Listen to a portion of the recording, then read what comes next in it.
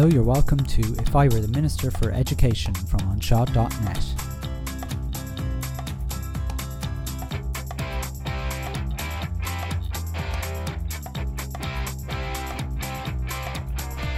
Budget 2021, a reaction. Hello there, you're very welcome to a special episode of If I Were the Minister for Education from Anseo.net. This is Simon Lewis.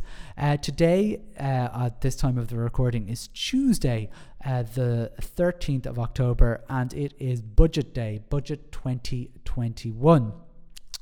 This is a very mini episode where I just summarise what I know about what came from the budget today. I'll probably miss out on a couple of things and give my own reaction to them.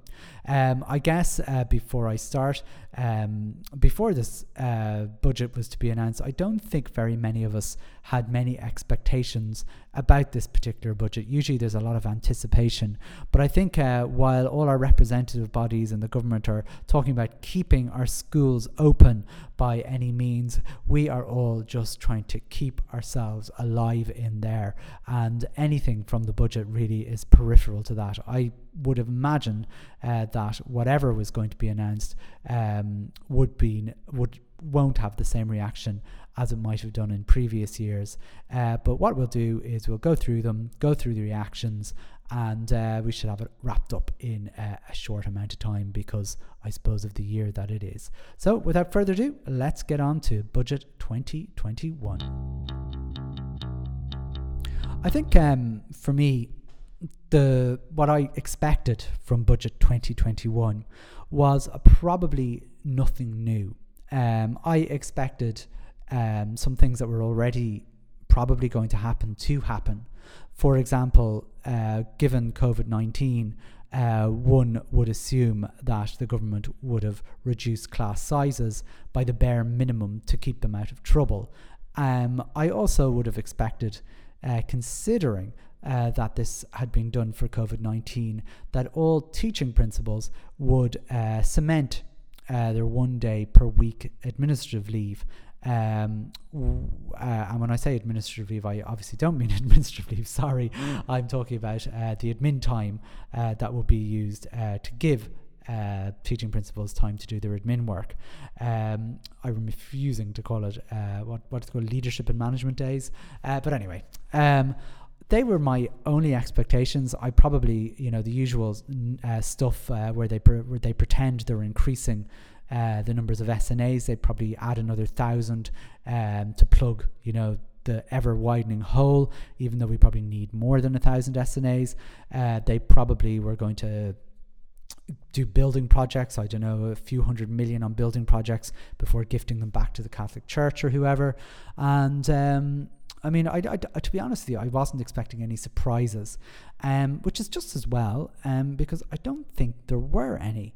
I'm going to go through the best source of a summary of primary education, and for me, the best source for primary education is generally the INTO. The INTO, as some of you may know, are the union for primary school teachers rather than an advocacy group for the Department of Education. And they have quite dutifully released their own thoughts about the budget. And what I'm going to do is just summarise them very, very briefly to you here. And basically, I suppose they're doing all their fighting talk. I mean, the INTO does a lot of fighting talk on their website, which doesn't really, I suppose, do anything in the real world. They've talked about, what have they talked about really? I suppose I'm just looking through their thing. The boasting part of it about how they're basically going to take credit for the budget, the good bits of the budget. They're acknowledging anyway the government has provided some good news for primary schools in today's budget. So they're positive. That's what I was trying to look for in the first paragraph. The INTO are positive about today's budget. Now, by the end of this, I might be positive too. So I had very, very few expectations. So let's see if I have, if I suppose there's any change to that. So the INTO headline is about the reduction in the staffing schedule to 25 to 1 from 26 to 1. So basically, yes, the government, the Department of Education, have come good by doing the bare minimum to reduce class sizes at primary level. Now, the INTO are happy about this because it means extra teaching posts, and that generally is what they care most about, which is absolutely understandable. And they are also very happy because extra posts were provided in areas where there are demographic pressures across primary and post-primary levels. So there's going to be an extra 500 odd teachers needed in the system next year. So next year, so this isn't going to happen immediately, and a lot of people with the budget think a lot of this happens straight away, but it won't be till September 2021 when the virus may be gone. Well, hopefully it will, or at least we'll have a vaccine, or something will have changed. We will have 25 to 1. Now that makes very little difference to most classes because you can't kick children out of our schools once they're in there, but we will only need 25 in our junior infant classes and senior infant classes, and most schools up that to about 26 or 27 just to make sure everybody fits in, just because of the mad enrollment situations that we have. So the INTO are very happy with this, and it is their highlight.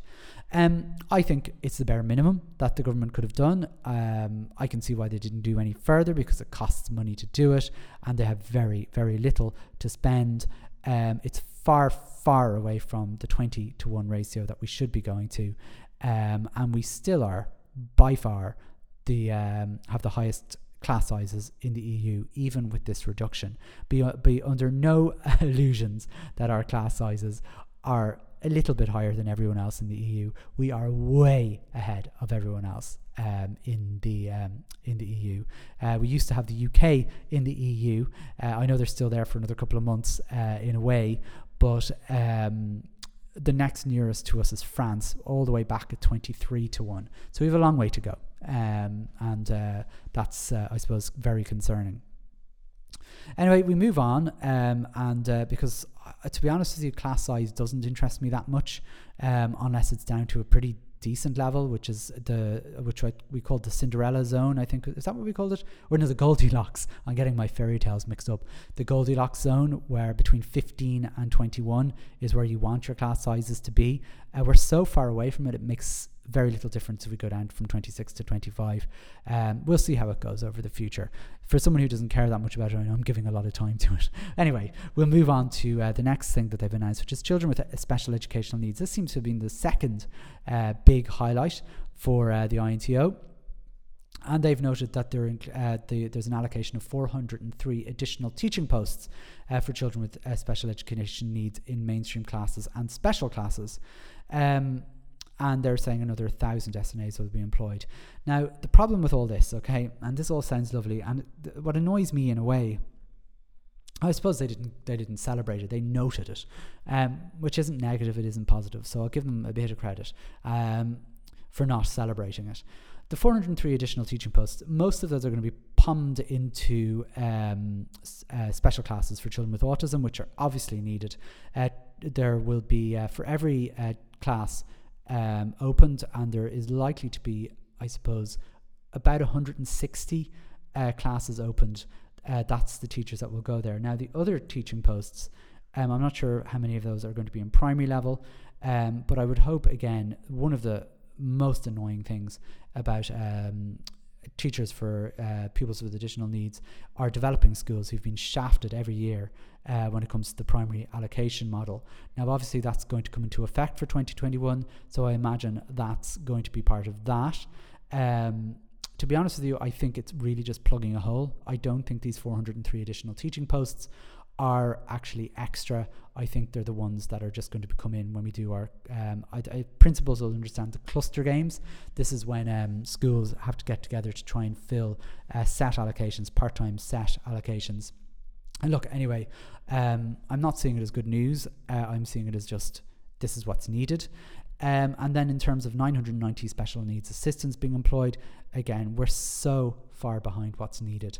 A survey done not so long ago by the National Principals Forum showed that 90% of schools felt and were short the number of SNAs they needed in the school, and the way things have been going over the last number of months and number of years. There's been cuts by stealth. So these 990 SNAs are simply plugging a very, very large gaping hole and won't make any difference to the plight of children with additional needs, I'm sorry to say. The INTO go on about school funding with capital projects.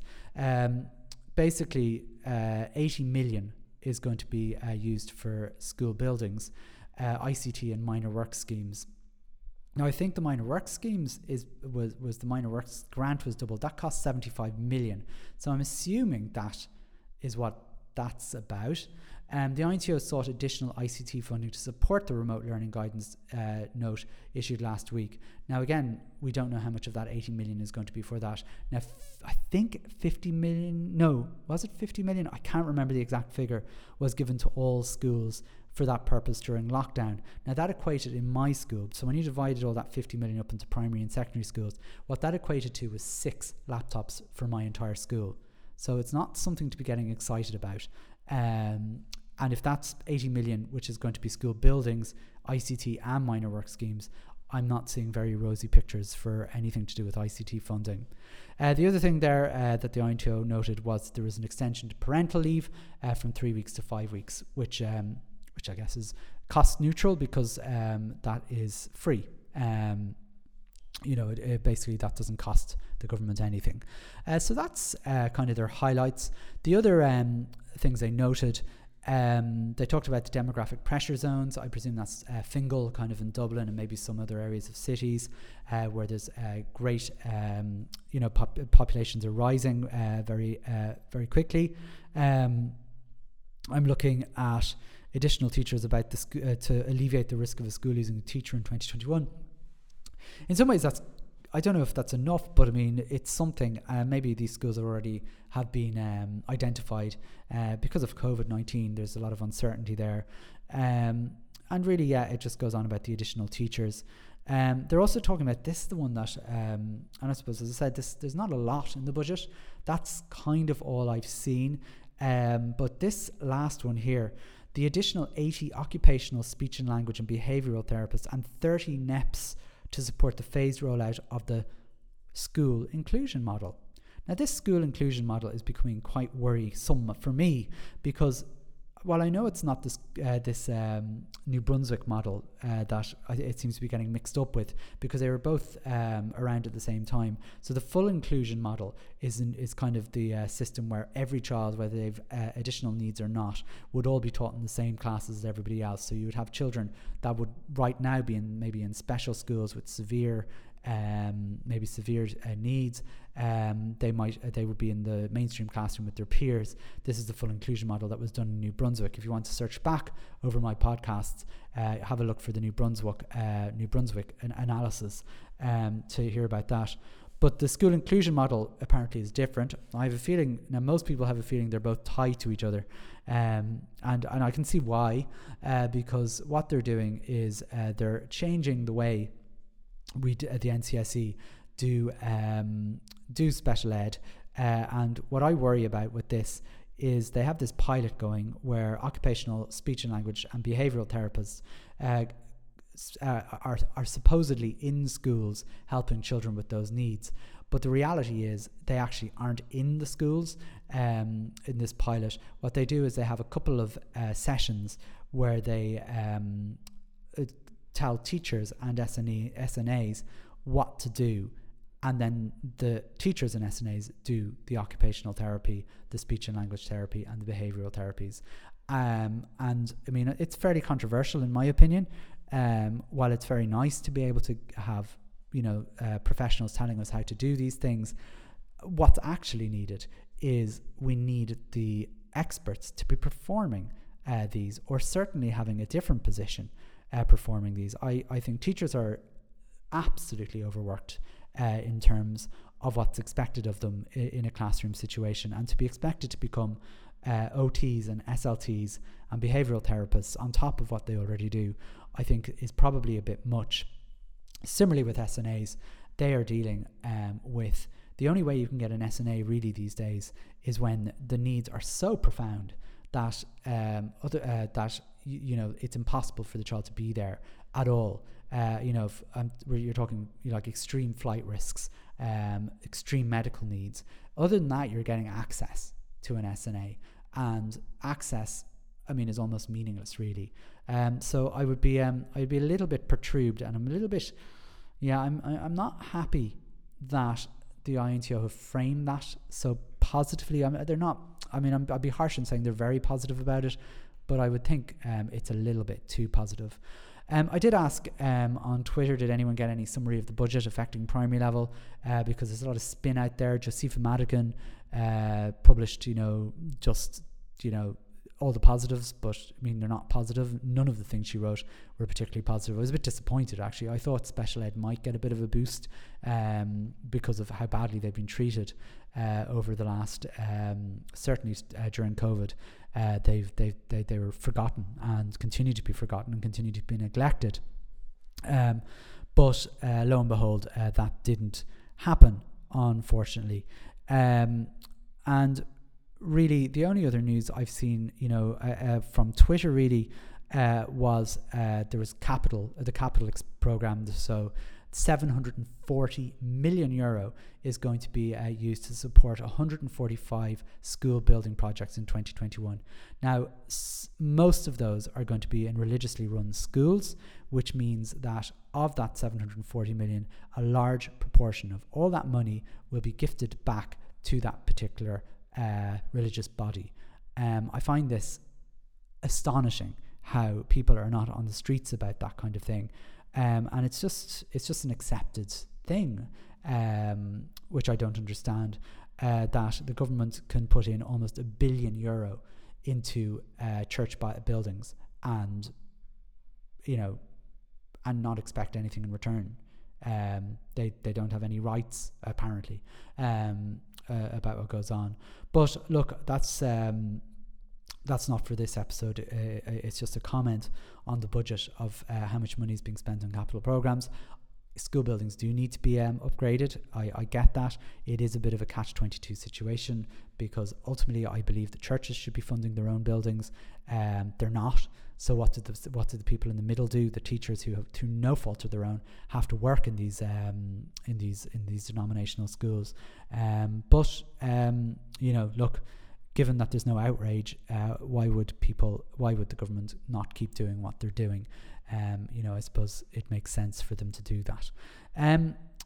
So really, ultimately, I was just looking then again about some of the points around that they have here.